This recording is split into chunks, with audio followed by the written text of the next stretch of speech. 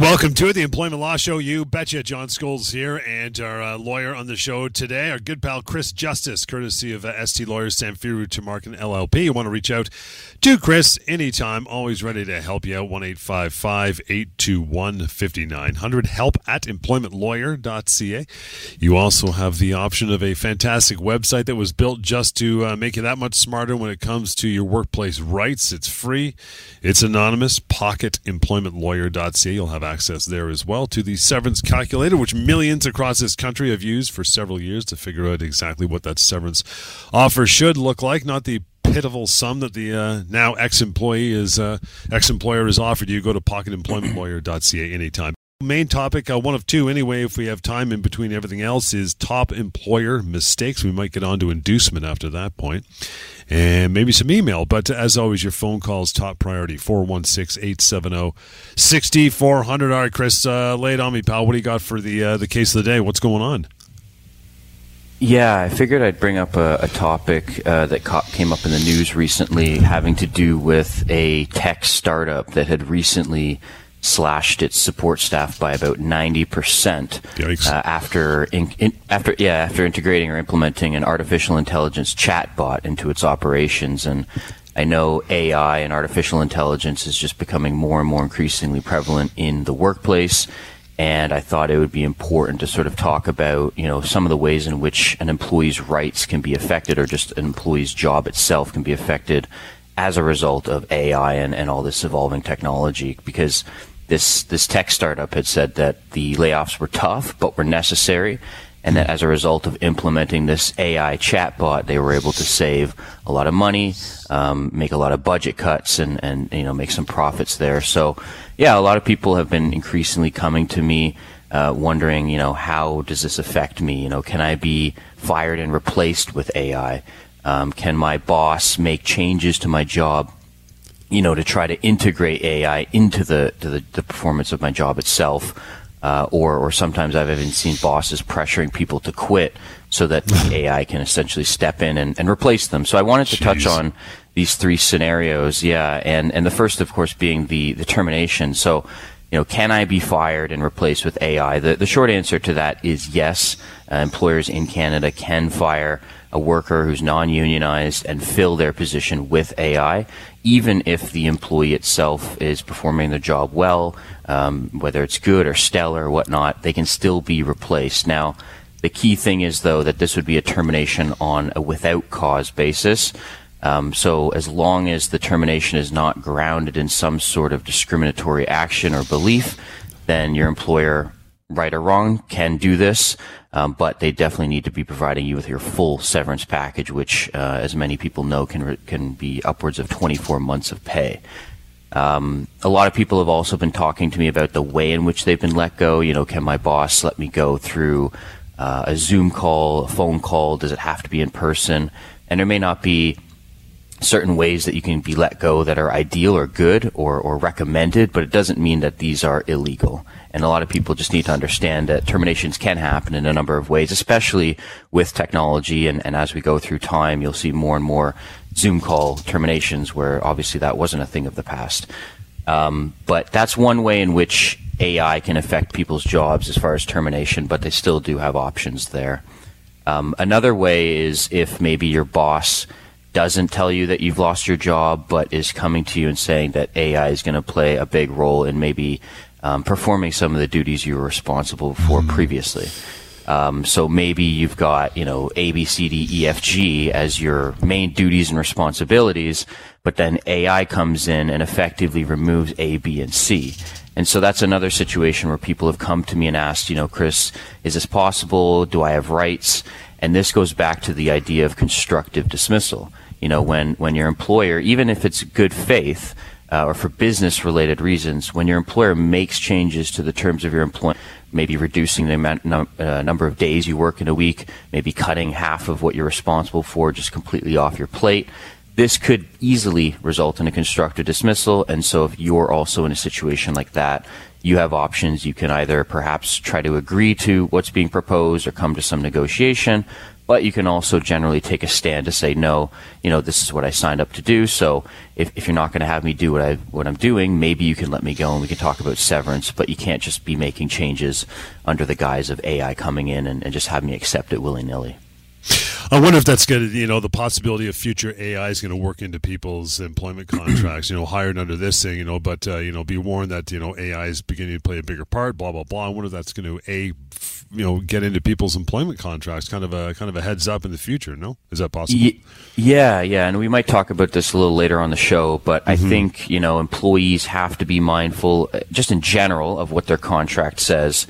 And employers, I can definitely see putting in some language into contracts to maybe allow themselves at a future date to make certain changes, as long as it's, AI related or with a view of making the business efficient. Not to say that putting something like that in a contract would necessarily give the employer, free rein to do whatever it wants later on down the road, but I definitely wouldn't be shocked to see, the inclusion, like you say, of AI related sort of clauses in there. And so time will tell for sure, but it'll be interesting. Scary world for sure. If you've ever considered plumbing or electrical, it might be a good time. I don't know if AI can install a shark bite fitting or install a pot light. I'm sure it's coming, but man, I'll tell you, what a scary world for sure. Frank, thanks for hanging on for a couple minutes today, pal. What's your question? Yeah, just a question. I was recently put on a PIP by my company, stating sales performance, and what they put me on this plan is unreal. Like, it's unattainable. So I did talk to a lawyer, and he said it is unattainable. So he viewed it as constructive dismissal. Yeah, definitely. There are certainly situations where somebody can be put on a PIP, a performance improvement plan, but the actual plan itself be completely unrealistic.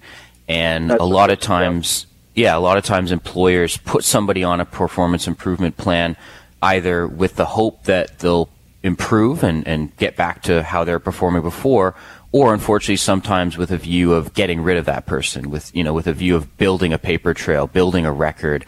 And a lot of times people, even if the performance improvement plan is unrealistic, will just remain silent. They'll just say, okay, I'll try to do better, or maybe they have a huge disagreement with the PIP itself, but for whatever reason just stay silent, as I say. So in these cases, I always tell people it's important to, make your voice heard. If the criticisms being levied against you are inaccurate, that would be one example where you'd want to push back. If the goals or the metrics that they're saying you need to achieve are just simply unattainable, that's another example of what you need to point out. So you definitely want to put this all on record, your objection, whatever it may be, so that later on, if your employer does try to rely on you failing to meet a certain metric, or does try to rely on a series of performance improvement plans being given in the past, but you've sort of pushed back and shown that they're not fair or reasonable or accurate, then of course it's going to be a lot harder for that employer to use that as a leg to stand on when they try terminating you down the road. But as you've pointed out, there are also situations where just the mere implementation of a PIP can be so unreasonable and cause some amounts of stress that in and of itself could be a constructive dismissal that might allow that employee to leave the situation if, for example, maybe the PIP isn't removed or things aren't rectified, and seek their full severance. So it seems like you're on the right path there, Frank, or at least your legal counsel is giving you some good advice. Okay. I just have one further follow-up question, if you don't mind. Yeah, for sure. It has created a fair amount of stress, and my doctor just recently, last week, has said you need to take time off. You need to take time off because it's not good for my health. I got a weak heart and so on and so forth at my age. My lawyer is talking to the company lawyer. Do you think if I go on a medical leave or this, would that affect? I'm still an employee of the company if I go on a medical leave, correct? Well, you could still be an employee if you go on a medical leave, but I think the key thing would be if it's in the best interest of your health not to be in a certain environment, at least for a certain period of time, taking a leave of absence is usually recommended. Of course, I would defer to the doctor on that. It doesn't mean, though, that if you go on a medical leave of absence that you're somehow prevented from claiming constructive dismissal or from claiming there's been a breach of your employment that means you're owed severance. So I wouldn't worry so much about that. And also, just going on the leave itself, if it's legitimate and you are truly suffering in that way, I think it just adds more to the equation of what the employer's got to think about. Because, when we go back to employers who put PIPs on people that are unreasonable and cause them stress and sort of maybe force them or cause them in a way to have to leave that workplace, at least for a period of time, if anything, that could strengthen the constructive dismissal claim and just further validate, how unreasonable the PIP itself was. So I think health and safety in your own right is first and foremost. But again, I wouldn't worry that going on a leave somehow then prevents you from pursuing a claim later. Very good. Okay, thanks very much. Yeah, no problem. Thanks, Frank. Appreciate that. Again, as always, you have the option of reaching out further to Chris and his team. If you need some more assistance, that would be 1-855-821-5900. You also have help at employmentlawyer.ca. Let's take our first break. We'll get into that and back with our top employer mistakes. That'll be the main topic number one for the hour. We continue with more of the Employment Law Show. Stand by. You betcha. We're back, and thank you so much for sticking around. John Scholes here and Chris Justice from Samfiru Tumarkin LLP, the most positively reviewed law firm in the country. Reach out to Chris and company anytime you would like to discuss your matter privately. If it's of an employment nature, you could do so. 1-855-821-5900 is the number. Email help at employmentlawyer.ca, and you have the option of learning more and reaching out through pocketemploymentlawyer.ca. Okay, top employer mistakes. Number one's a doozy. Chris, love this one. Failing to provide you with bare minimum severance entitlements. That's a good move. Yeah, you'd think that this no longer happens nowadays with people being more informed, both employers and employees. But just the other day, I had a scenario where an employee had been working for a company for just over 3 years, and they were terminated without cause. Didn't seem like anything was, particularly an issue. Fairly straightforward termination. Like I say, I've been there for over 3 years. Employment standards legislation would say this person gets at least 3 weeks, and they were offered 2 weeks with 2 weeks of benefit continuation. And so whether it's inadvertent or not, still seeing these issues. But not just that. Obviously, there are also cases where employers will meet the bare minimums. Good for them there, but still be lowballing somebody quite severely when it comes to what their potential maximums are. And as I say, gone are the days where I think a lot of employers can now just simply get away with providing, less than the bare minimums or very low amounts of severance, and have the employee not know. We've got things like, the severance pay calculator, like Pocket Employment Lawyer, that are arming people with this information. And so, both, like I say, employees and employers need to know this and again, understand that you could be owed upwards of 2 years of severance, not to mention additional amounts that might be owed for bad faith and that kind of thing. But, it's still a huge issue. And whether, as I say, it's an employer's ignorance or not, it can be a big problem for them, but also potentially be of help to employees that are looking to get more if employers are going to kind of shoot themselves in the foot in this way. Again, we're talking top employer mistakes, so employers listen to this. And if you're an employee, heads up as well if any of this comes across in your work life for sure. Number two, poorly drafted contracts, termination clauses. This is something that can be easily fixed from the outset to not make these mistakes, right?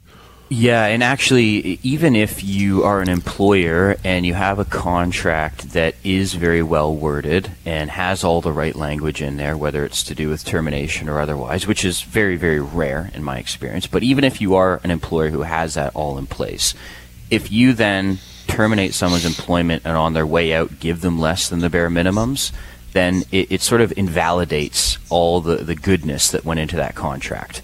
Your contract will say something like, in no event will we ever pay you less than the bare minimums that we owe you. And then, as I say, if it's inadvertent or not, you let the person go, you pay them less, you make that mistake, you're essentially breaking not only just your own contract, but the employment standards legislation. So what may otherwise have been a good contract and been drafted well would be defeated effectively by your actions following the termination of someone. So just another reason why employers need to be really careful and make sure that all the T's are crossed, I's are dotted when it comes to termination, and making sure at the very least those bare minimums are in place, because it could just put all that good contractual drafting to waste and completely ruin it. But there are also just contracts, as we know, that are poorly drafted. There may actually be a termination clause. Someone may look at it and think, oh, it's saying here that if I ever get let go, all they're going to give me is the bare minimums and that's it. And then they get let go, they come to me and they think, oh, Chris, there's this section in my contract that talks about termination, and I'm dead to rights, right? And as I say, vast majority of cases, contracts aren't being drafted properly. Vast majority of cases, even if there is a termination clause in there that attempts to limit your rights, vast majority, big chance that it's not going to effectively do that, and that it, in the eyes of the law, would almost be treated as having not existed whatsoever. So if you're an employee and you've got a contract, maybe a very wordy contract, maybe you're thinking it's good, maybe you have some questions, you definitely want to get some legal advice. And of course, if you're an employer, you want to be getting advice on how to properly draft these things, because the law does evolve, and what may be a good contract in 1 year could be a completely terrible contract the following year. And I think part of the problem still exists, Chris, that maybe not large companies with sophisticated HR, et cetera, but the small mom and pop shops, they might just Google an employment contract, say, yeah, this one looks pretty clean cut. I'll just print this sucker off and use that. That's not a good way to go.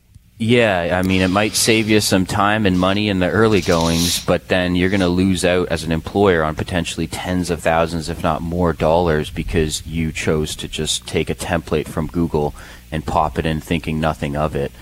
So that is another issue. And actually one more issue I wanted to point out is where you've got a contract, maybe it's good, maybe it's bad, but your employer just doesn't have you sign it before you start your job or upon starting your job. Maybe they're lazy or they don't get around to it, and they say, oh, hey, Jim, I know you've been here for a month now. We kind of forgot to sign off on that contract. Can you just put your signature on it just so we can cross that formality off the list?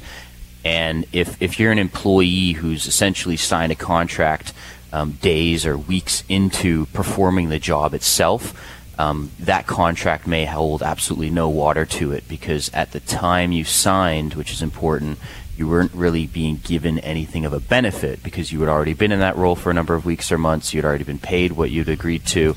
And so then the question becomes, what benefit are you now as an employee getting by signing this contract? And so there's got to be consideration that goes both ways. I agree to receive this amount of money or perform these services, and I'll sign this contract. But as I say, sometimes employers can get either whether it's laziness or they just don't get around to it, and then they find it very impossible, or very hard, if not impossible, to kind of go back and rely on that contract later because of the timing of when it was signed.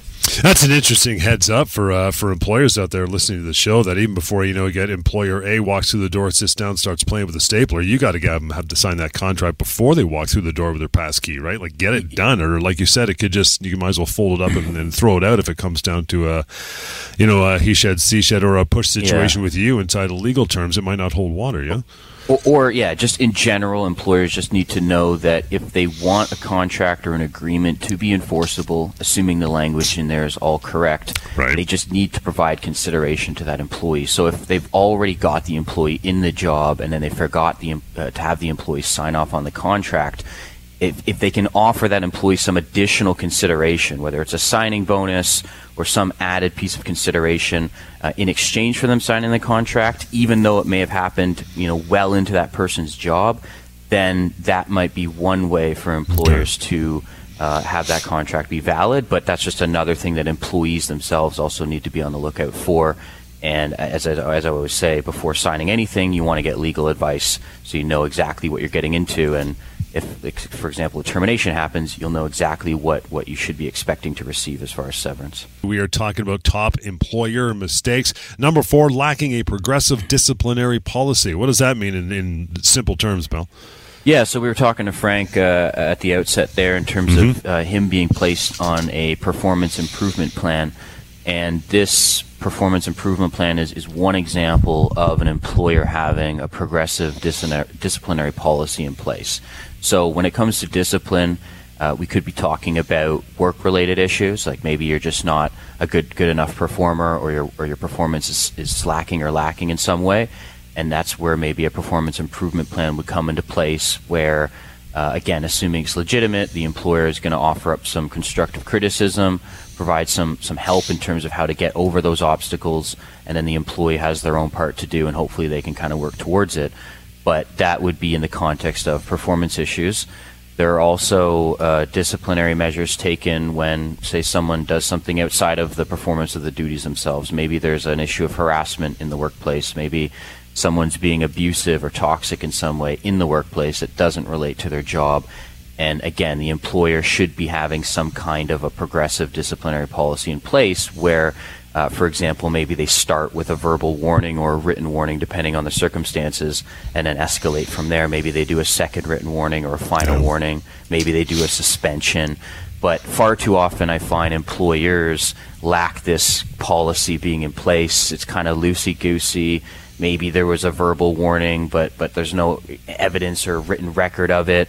And then they just go from 0 to 100, and the next day they're terminating someone for cause because they did something wrong or whatnot, but had no build-up in place, had no warnings, nothing like that. So even if the employee themselves did do something wrong or was in the wrong in some way, by lacking that progressive disciplinary structure, in a lot of cases, giving that employee a chance to either express remorse or rectify their behavior or perform better moving forward, employers are just jumping the gun, and then again it becomes very difficult for them to get away with letting somebody go and not paying them anything on their way out when there was no warnings in place, there was no record in place in terms of documenting that kind of stuff and showing that, hey, we, the employer, gave you the opportunity, we gave you another chance, we tried helping you, tried cooperating by telling you to do this, this, or this, and you chose not to. Employers are just simply forgetting all of that. We're letting you go. We think what you did was serious enough, and then hoping and praying that the employee doesn't come to some lawyer later on, and then that results in some kind of claim being commenced. Again, a lot of the stuff we talk about on the show here every day can be found pocketemploymentlawyer.ca. Save you some time to go over to that website for a few minutes. You can reach out to Chris there as well. And there's always the phone number beyond that, 1-855-821-5900. All right, top employer mistake number 5, alleging they have cause to terminate your employment when they do not. Incredibly common. Yeah, and just sort of in line with what I was speaking about just now, termination for cause, that's going to be a situation reserved for the most egregious and serious forms of workplace misconduct. So if you've got somebody who's continually insubordinate, or not to say that there needs to be multiple instances of misconduct, there could be one instance that's bad enough that could rise to the level of a cause termination, but usually there needs to be a number of incidents, again, some warning or some record of there being a warning having been given before the employer can kind of jump the gun. If they terminate somebody for cause, that is known as the capital punishment in the employment law world. It means generally that you're not going to get any severance. You're going to have a very difficult time, if it's going to be impossible to get EI benefits from that. So the consequences are very harsh, and especially if you're an employee with a lot of years in with a company, that's when it's even more unfortunate, where the record from the employee's perspective is unblemished, and then there may have been a recent incident that happened that resulted in a cause termination. But when you look at the overall context of everything, which is always important, there's going to be sympathy shown to certain people more than others. As I say, if you're sort of long in with that company many years, versus maybe you've been with the company for a couple months and you're on a probationary period or just past a probationary period, that might be a bit different. But yeah, in my experience, for the most part, employers do not have cause.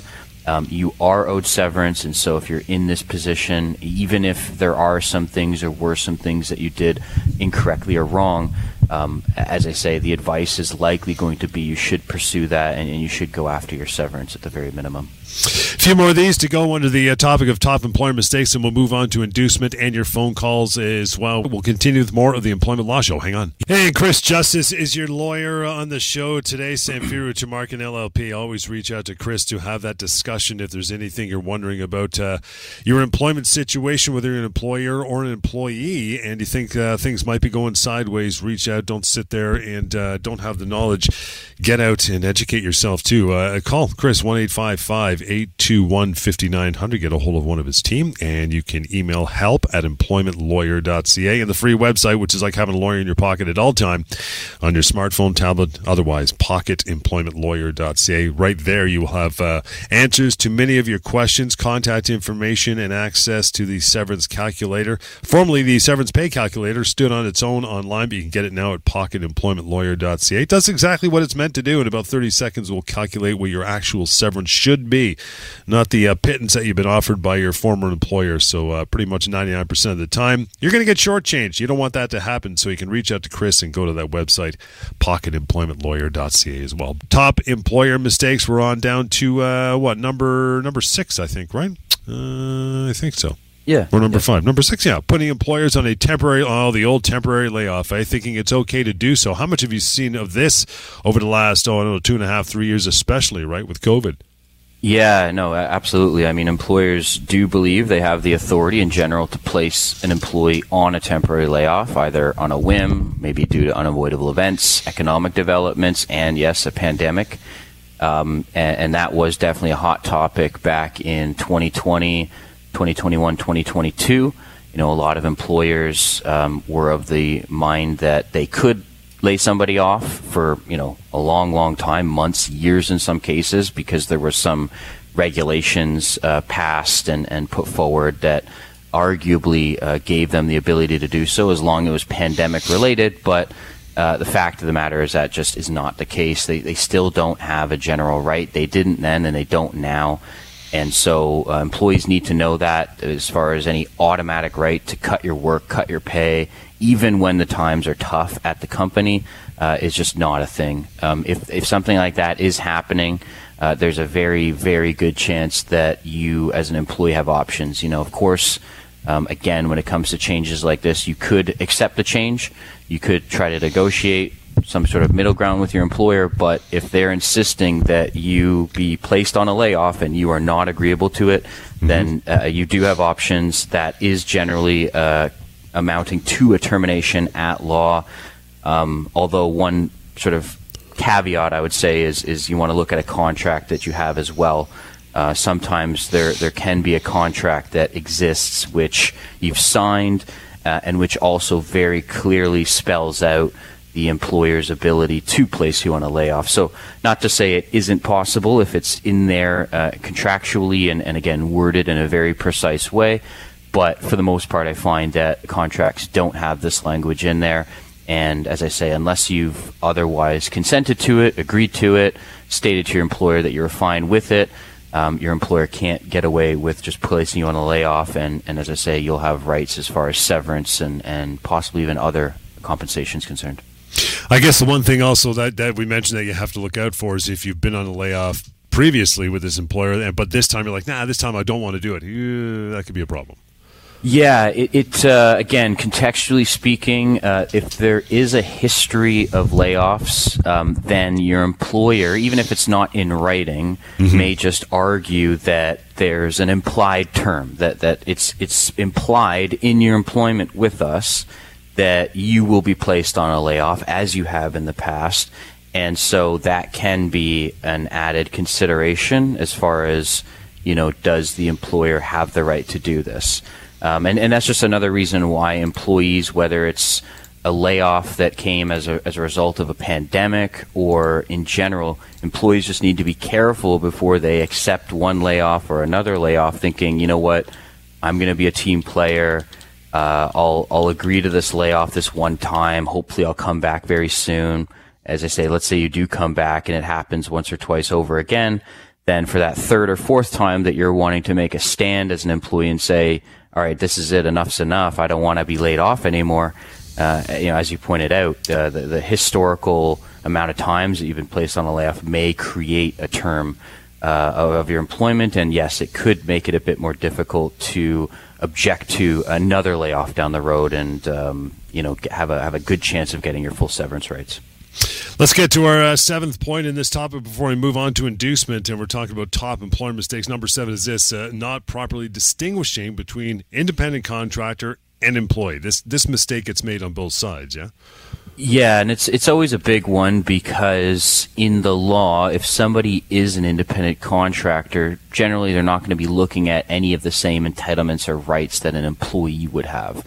And that could be in terms of termination entitlements. That could be just other entitlements that employees have for things like vacation pay or holiday pay and other statutory rights that they're guaranteed. So it's almost, in a lot of cases, a win big or lose big proposition. If I'm a contractor, that my rights are going to be a lot less. If I'm an employee and I've been let go, let's say, and I've been there for a while, I could be looking at months, if not years of severance. And as you pointed out, this is an issue when it comes to both employees and employers in terms of determining, am I an independent contractor or not? A lot of times people get caught up on, maybe something their boss told them as far as, you are an independent contractor. Maybe they've got caught up on a contract they've signed which says specifically, I am an independent contractor. Maybe there's some things about the relationship that are just not really employee-ish or esque. In terms of maybe you've got your own business that you invoice out of. Maybe you take care of the taxes yourself and remit those to the government rather than your employer doing so. There are things that can point towards someone thinking, I'm an independent contractor, including all of these things that I've mentioned. But it's not you or the employer who decides who's an independent contractor. It's the law that makes that decision. And just having somebody with their own business or paying their own taxes or having a contract that even spells out, I am an independent contractor, that in and of itself, or those things in and of themselves, do not mean that you're an independent contractor. And actually, the majority of cases I find when I look into these situations, I find that most of the factors or most of the relationship between the employee and the employer is like an employee-employer relationship. It's one where the employer has a lot of control over that person. The employee is relying economically on this one employer for a source of income. They're dependent on it. They work exclusively for this employer. So just as though there are some factors that may suggest I'm an independent contractor, there's most often many more factors that suggest this is a more typical employee-employer relationship, and the employer is just trying to maybe get off on a technicality or call something that it isn't. And as I say, that can be a huge mistake because if they're right, they may not owe that person any money, but if they're wrong, they may be looking at overtime that's owed over several years, unpaid vacation pay, holiday pay, severance. So yeah, it's just very important either side, regardless of which side you're on, you want to get advice before you just automatically assume this is who I am, or before you start taking actions presuming what you think to be true when, you could be getting into a big problem there and, just find yourself on the end of a potential lawsuit if you're the employer. And it doesn't matter if, the employer's a buddy of yours and you both agree through a handshake, I'll be an independent contractor. Yeah, it sounds good, man. Let's go that way. That doesn't matter, does it? No, it'll just matter. Usually what the courts will do is they'll examine the relationship itself. They'll, as I say, kind of focus on the ways in which control is being exhibited over the worker. If you are truly an independent contractor, maybe a clear example of that could be a scenario where you've got your own business, you're paying your own taxes, you're working for 5 or 6 or 7 different companies, you have no allegiance to any one of them particularly, and you can basically do whatever you want. You can control how many hours you work, you control who you pay. If you have subcontractors, you provide yourself with all your own tools. That could be sort of getting into the territory more of a truly independent contractor. But even in cases where you may be working for a couple companies and invoicing out of your own business, that still isn't probably going to be enough. I mean, there's a lot of employees that have 3 jobs or people that have 3 jobs. Just because I have 3 part-time jobs doesn't mean that in each of those jobs I'm not an employee. So, yeah, there's just a lot that goes into it, and I think that's all the more reason why legal advice needs to be sought, especially for situations dealing with this. And of course, when it comes to drafting contracts as well, as always, if an employer wants to give themselves the best chance of saying, this is a truly independent contractor relationship, a lot of that could be helped out by drafting a contract and obviously ensuring that moving forward you don't sort of treat that person more like an employee than otherwise. Let's take a short break. We'll get on to our next topic. This is the Employment Law Show. Hang on. And we are back. John Scholes here, and with me, Chris Justice this week, courtesy Sanfiru Tamarkin LLP. You want to reach out to Chris anytime and have that phone call of your own, you can do so. 1-855-821-5900. Help at employmentlawyer.ca. And as I mentioned, pocketemploymentlawyer.ca is the website you want to go to. Can answer most of your questions. In fact, that last segment we were talking about independent contractors. There is a complete section a couple points down on pocketemploymentlawyer.ca. It does exactly that. It'll distinguish and answer your questions whether you truly are one or not. So it's a super handy website. But inducement, love this topic. It sounds like something medical, but it's not. What is inducement in legal terms, pal? What does it mean? Yeah, so inducement occurs when employers take certain steps to essentially entice or induce a worker or an individual to leave their current job to take up employment with that particular employer. And so it can be definitely an exciting time if, an employer reaches out, expresses interest in you. Hey, we really want you. You might be thinking, I want to maybe consider joining that employer. But there are several rights that workers need to be aware of if they've been induced, and also just understand exactly what kind of examples are out there when it comes to inducement that they should be looking out for. Okay, let's get into this one a little further. Examples of inducement or behavior relating to, what do you think? Yeah, so from a general perspective, recruiters who promise things like higher pay, career growth, better work-life balance, these can be some aspects of inducement. Actually, I had a case not too long ago where the employer had spent roughly a year recruiting this particular individual before it had secured her services. And the recruitment efforts started, as they oftentimes do, with sort of a cold call being made to that individual, to that employee, maybe, or maybe it's a message they send on LinkedIn, sort of as an introduction. And then from there, a meeting gets set up between, that employee or that worker and the company. And then the company is sort of selling itself as a wonderful place to be in, lots of plans to grow. The client of mine at the time was skeptical at first. She told the employer that she was actually quite content with her current job, and sort of rebuffed or rejected the company's initial attempts to recruit her. But over time, the company continued to pursue her, sold its business as being secure, being committed to growth, telling this woman that the sky was the limit, promised her essentially secure, stable employment as long as her performance remained acceptable, and actually literally wined and dined this worker until she accepted the offer of employment. And then unfortunately, 6 months into starting that new job, this woman was let go. The company had cited financial reasons, but it was curious because they had spent actually more time attempting to recruit her or induce her to leave her job than they did actually employing her.